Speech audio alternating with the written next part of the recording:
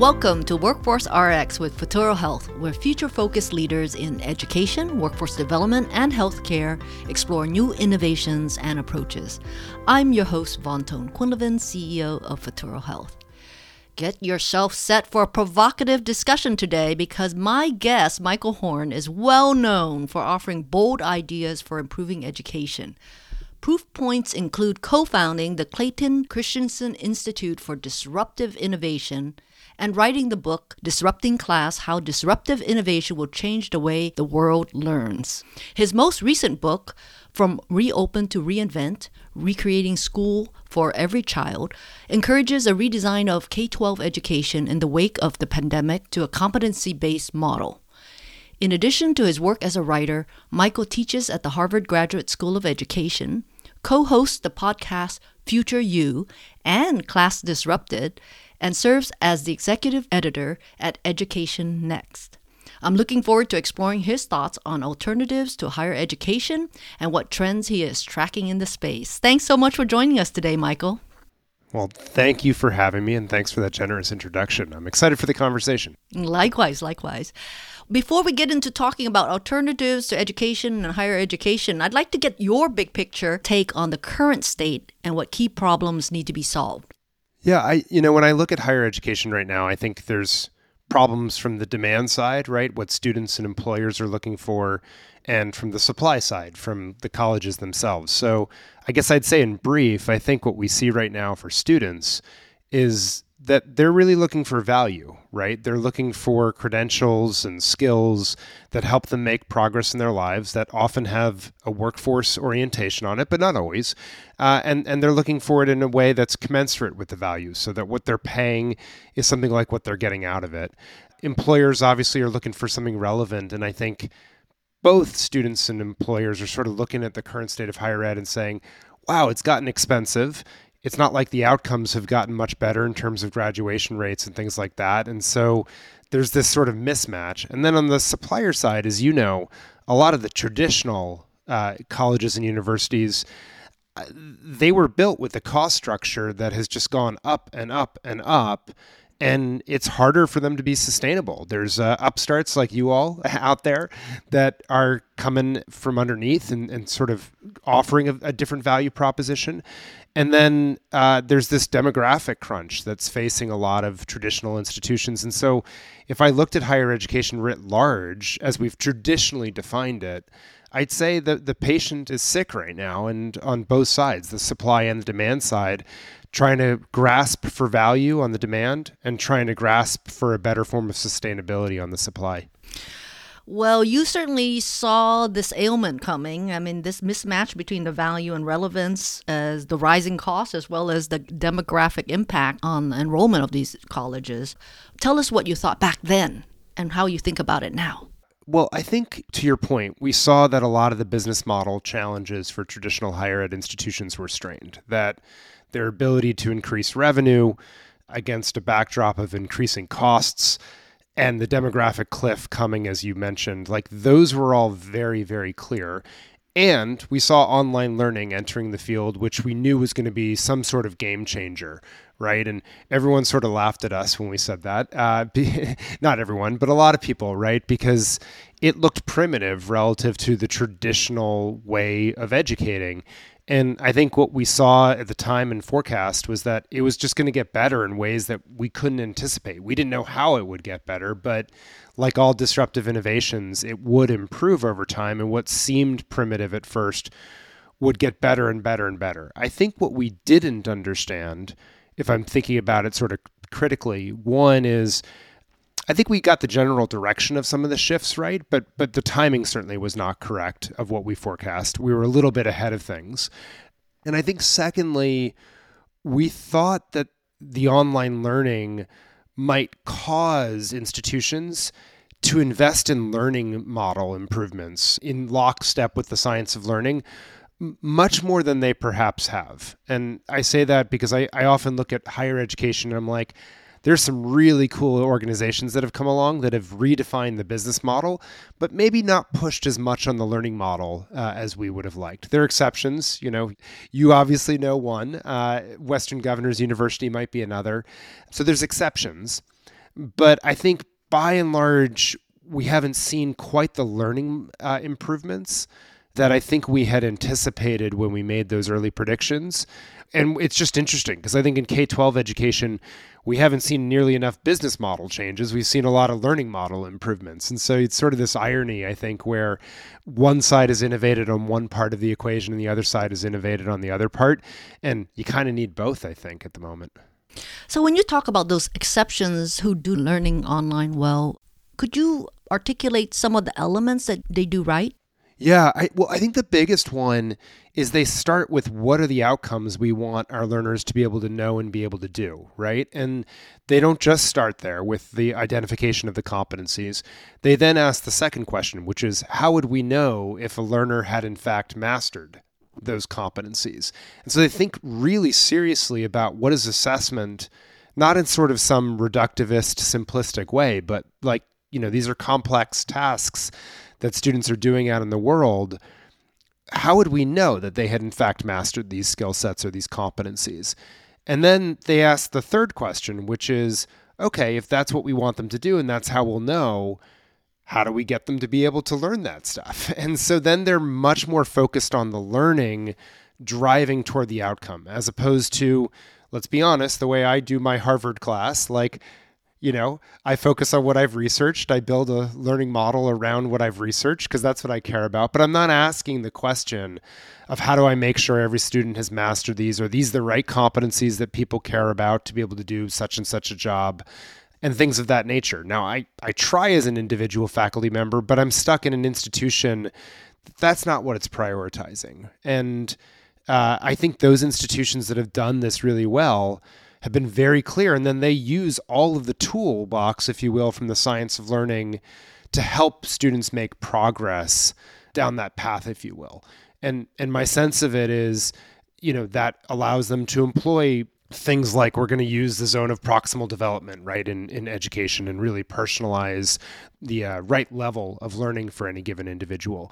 We're going to think about the proper mix of self-study when you're a novice learner versus working in complex group dynamics as you become more of an expert learner in a given field, right? A lot of these things around background knowledge that we assume a learner might have, but actually what we realize when they come to us, they don't have that. And so we really have to build up that background knowledge for them to be able to do this more complex thing.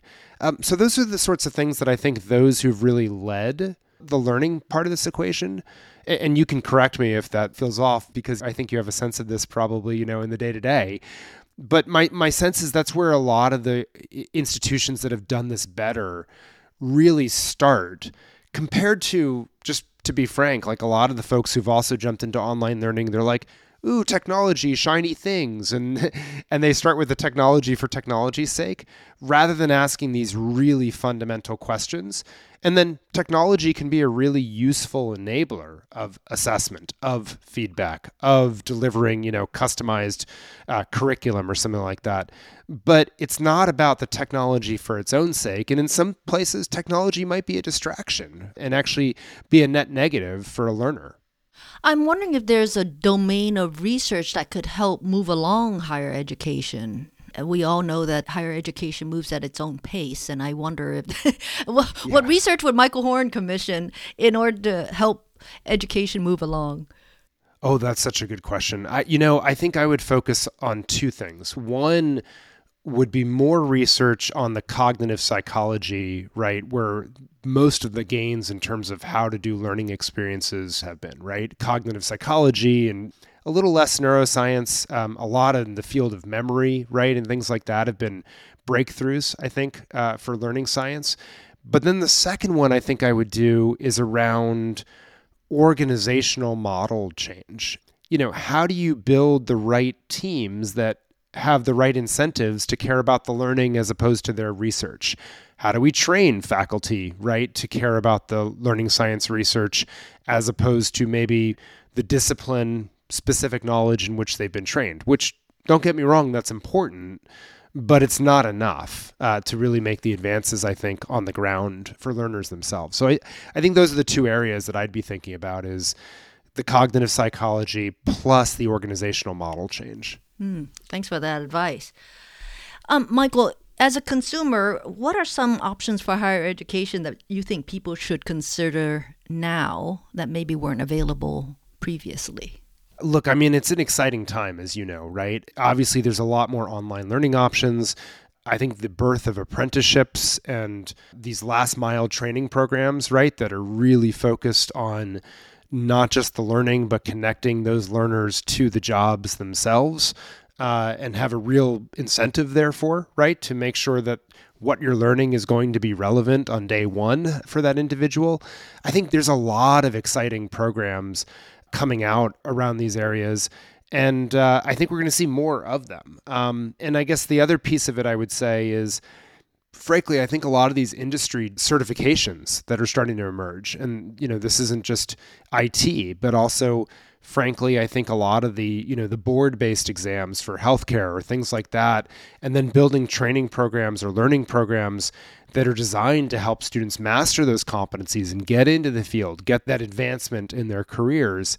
There's just a whole flurry of things right now coming in that I think are really exciting, where learners can get real value and real quality, right? And again, quality is defined in terms of what they're trying to accomplish, which is help me live a better life, help me make progress in my career, help me better support the family members around me. And I think there's just so many more options than there were even 10 years ago on those dimensions. That is so true. Now, Michael, how do people go about choosing secondary education options now, and how should that change, you think?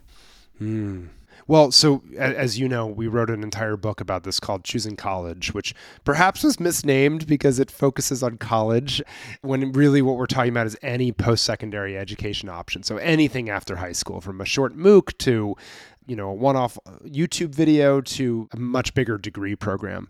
And what we found was that individuals were trying to make progress in 5 different ways, basically, is the way I would say it. So some of them were trying to get into the best program for its own sake, sort of a mark of prestige, if you will, and the classic college experience. A lot of them were trying to go just to do what was expected of them, which I will tell you, not surprising to you, that's not a good reason to attend a college program, to do what someone else wants you to do. It should be much more intrinsic. And our data was clear on that. People who enrolled to do what others expected of them just did not do well at all. The third group was a group that was going into a college or post-secondary program to get away from their current reality. So it was less about what they were moving toward and more just like, I need to get out of this job, right, that I'm working, and college is a way I can escape, or this training program is a way I can escape. Unfortunately, because they hadn't done much of the thought about what they were trying to escape to, those outcomes weren't all that great either. And far better was the next 2 we found, which was learners trying to step it up in their lives, take that next step. And there they were super clear about the credentials they wanted, what were the skills they needed to get, and what would it produce. And something like 3/4 of our data set experienced success when they enrolled in those circumstances. And then the last one was sort of what I think of as the lifelong learning job. It was help me extend myself. Like, I had the time and the money.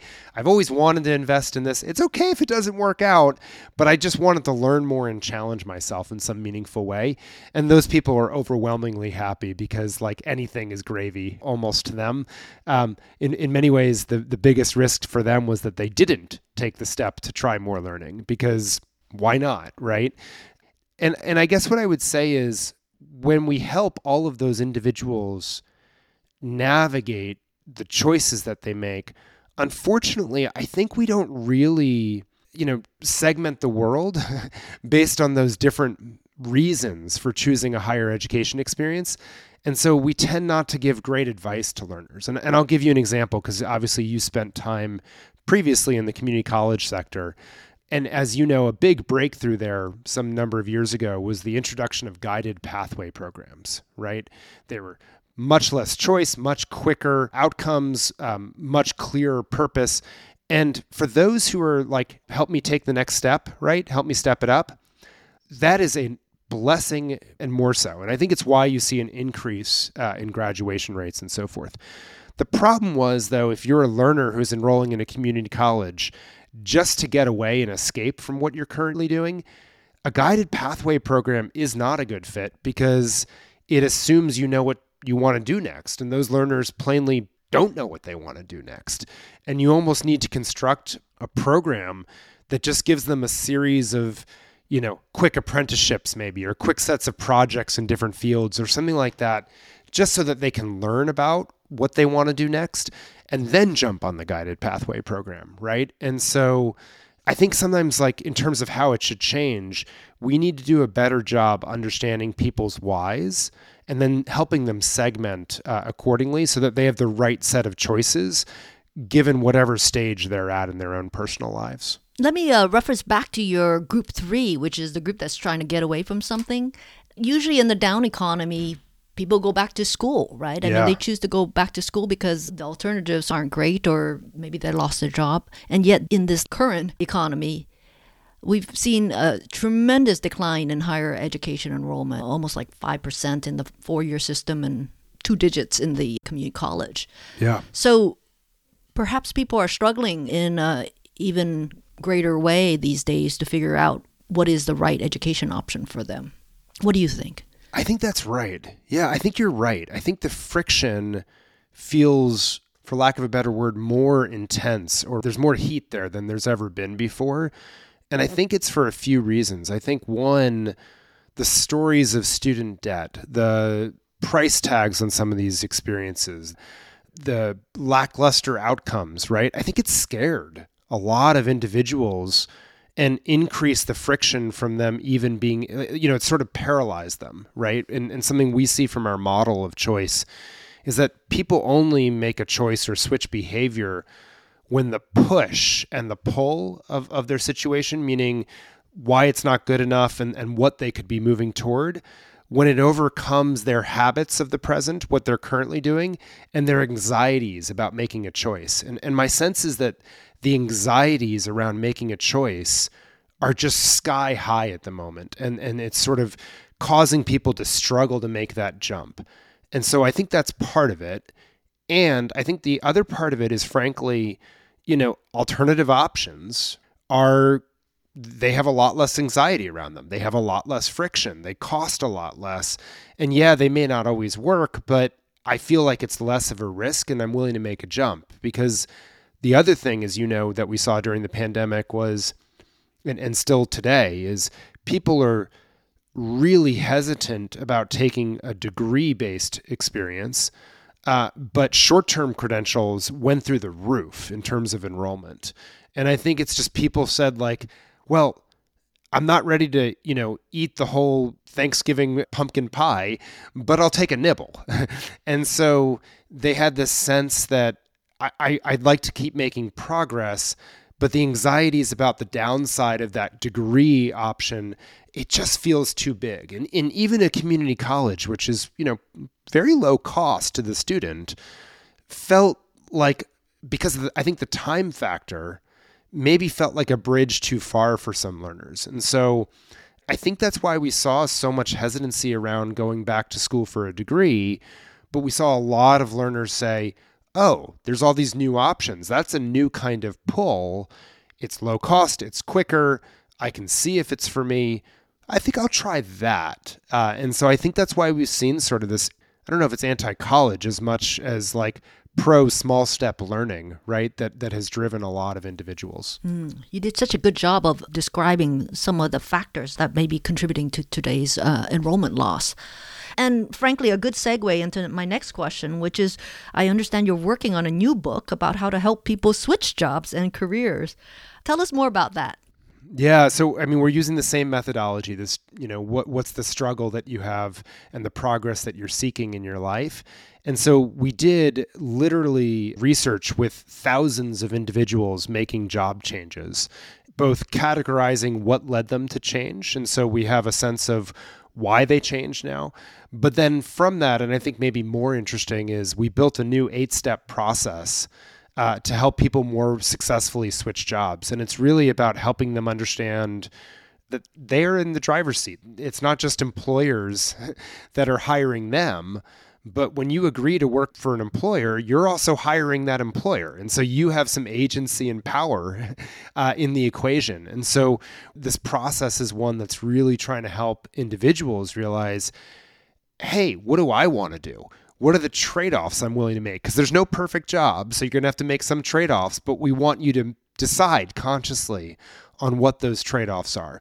What are the skill sets and forms of energy that get you excited that you want to lean in on?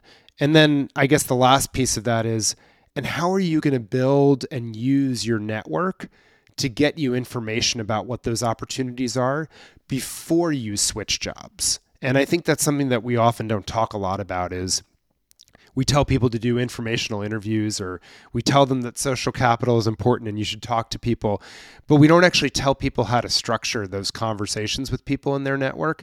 And so we introduce in the book 2 very clear protocols for how you have those conversations and what sorts of questions you ought to be asking so that you can really try before you switch, as opposed to learn after you've made the job switch. And so we're, based on the people we've coached, we think it can help people be a lot more successful in that process and have a lot more satisfaction, because it's fascinating. Roughly 1 billion people switch jobs right now in a given year around the globe.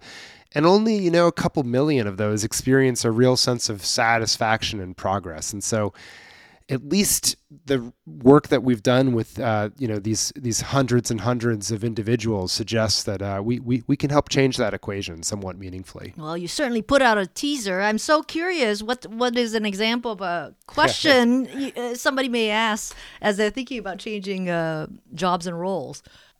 Michael, when is the book coming out? Yeah, and I'll answer your question too a little bit. So the book is coming out after the election, so probably November, December 24, sort of new year, new youth, coming out of Thanksgiving, I think. In short, where we've landed on the interviews or the conversations with your network is really we want you to have done the upfront work to understand what are the activities that really bring you energy and what are the activities that drain your energy. And so then when you have that conversation with the individual who has a job that sounds nice, rather than just say, oh, tell me about your job. Oh, I like this. Look at my resume sort of stuff. Instead, you're saying, does your job help you feel impact every day? And when I say impact, what I mean by that is the chance to individually, have positive interactions with patients over a long trajectory. So for example, if you're in an ER, the individual who cares about impact and getting to know their patients, they might not get that sense of satisfaction from that, right? But for the individual that just wants to have positive interactions and get the individual out of the door, that sense of impact would be great. And so both are impact, but we want you to have a deeper sense and understanding of what impact looks like for you and to really fine tune your questions so that by the end you leave and you're like, wow, that job lines up perfectly to what drives my energy, or it might be a cool job, but it's not for me at this stage, right? And just have a much deeper sense of what you're looking for. Oh, that's very helpful to understand. I can see why asking the questions in those ways get you a much better answer.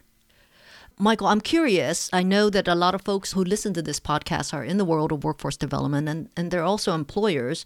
And I would imagine across the board, we're all worried about the learning loss that occurred in the K-12 system and more, and how that moves up into college if folks attend college or the workforce.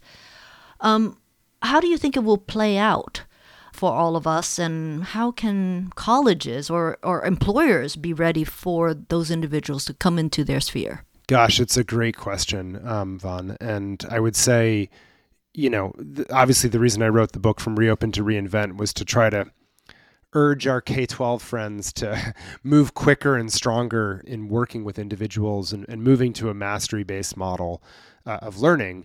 For higher education, honestly, I think they need probably to do the same thing, which is to get away from the sense of, my class takes 13 weeks, regardless of your starting point, to being much more focused of, okay, what's the mastery I need you to make? And How do I help support the fact that learners are going to start in different places in their learning?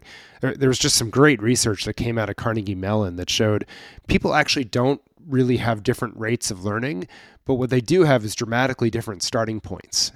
And so, unfortunately, I think for higher ed, and I say unfortunately because they're just not built for this, or traditional higher ed is not built for this. You might push back and say we are, but I think you have to take into account the different starting places of individuals and tailor accordingly. And I'm not sure how else we solve this otherwise. The second thing I think is not necessarily the learning loss piece, but it's the social emotional skills of our learners are, as you know, significantly behind, right, where we might expect individuals to be. Here again, there's no substitute, I think, for working in the building of resilience and growth mindset and agency and executive function into the learning experiences themselves. I applaud those places that are setting up centers or separate classes and things of that nature, but I think it actually has to be in the context of the learning itself, where the learners learn how to set goals and that they might not get it on their first try when they take the test or do a project, right? But they get to keep working at it, and that's a part of learning. And so I think building that resilience into this generation as part of the learning experience is the second thing I would say. And then the last piece I think is, for better or worse, employers, when you look around and the input, in this case, human capital, is not up to snuff for what you need, I think you have no choice but to invest deeply yourself in helping those learners learn. And that might be in direct partnership with novel programs. It might be, what Google has done in the IT field is defining what the competencies are and releasing courses that can help individuals build those skill sets and assessments to help understand. But I think employers are going to have to not sort of feel like that they're passive victims of this, but that they're going to have to lean in as well on the learning. Michael, let's top off our conversation today with a question and a test of your ability to read the tea leaves. Yeah. What meaningful disruption do you think we should track as you look at the future of learning? Oh boy, good question. I think the obvious one at the moment is AI, right? And generative artificial intelligence in particular, I think, is so intriguing. And so there's all these questions about where the technology will go. But I think the fact that there exists now technology that can look at a student's output, their project, their work, their written pieces, whatever it might be, and actually give feedback right away is just tremendous. And so I think in the ways that might allow new forms of education that give students much more rapid support and feedback and empower the human beings on the other side of that equation, the teachers, to really better connect much quicker with those learners and give them the supports that they need at a much lower cost, I think could be tremendous in the long run. And I guess the second thing I would say is mobile learning platforms. I just think, the ability to do this rather than on a big screen, but on your phone, and building experiences that are tailor-made to helping learners learn bite-sized learning whenever they have the chance natively for that environment, I think is going to be the second big thing that we ought to keep our eye on in the years ahead. Well, there you have it. It was such an enjoyable session today, Michael. We're so delighted you were here with us. Well, I'm just delighted to be with you and watching all the great things you continue to do for learners as you all keep innovating. So thank you, Vaughn. Thank you, Michael. I'm Ton-Quinlivan with Futuro Health. Thanks for checking out this episode of Workforce RX. I hope you will join us again as we continue to explore how to create a future-focused workforce in America.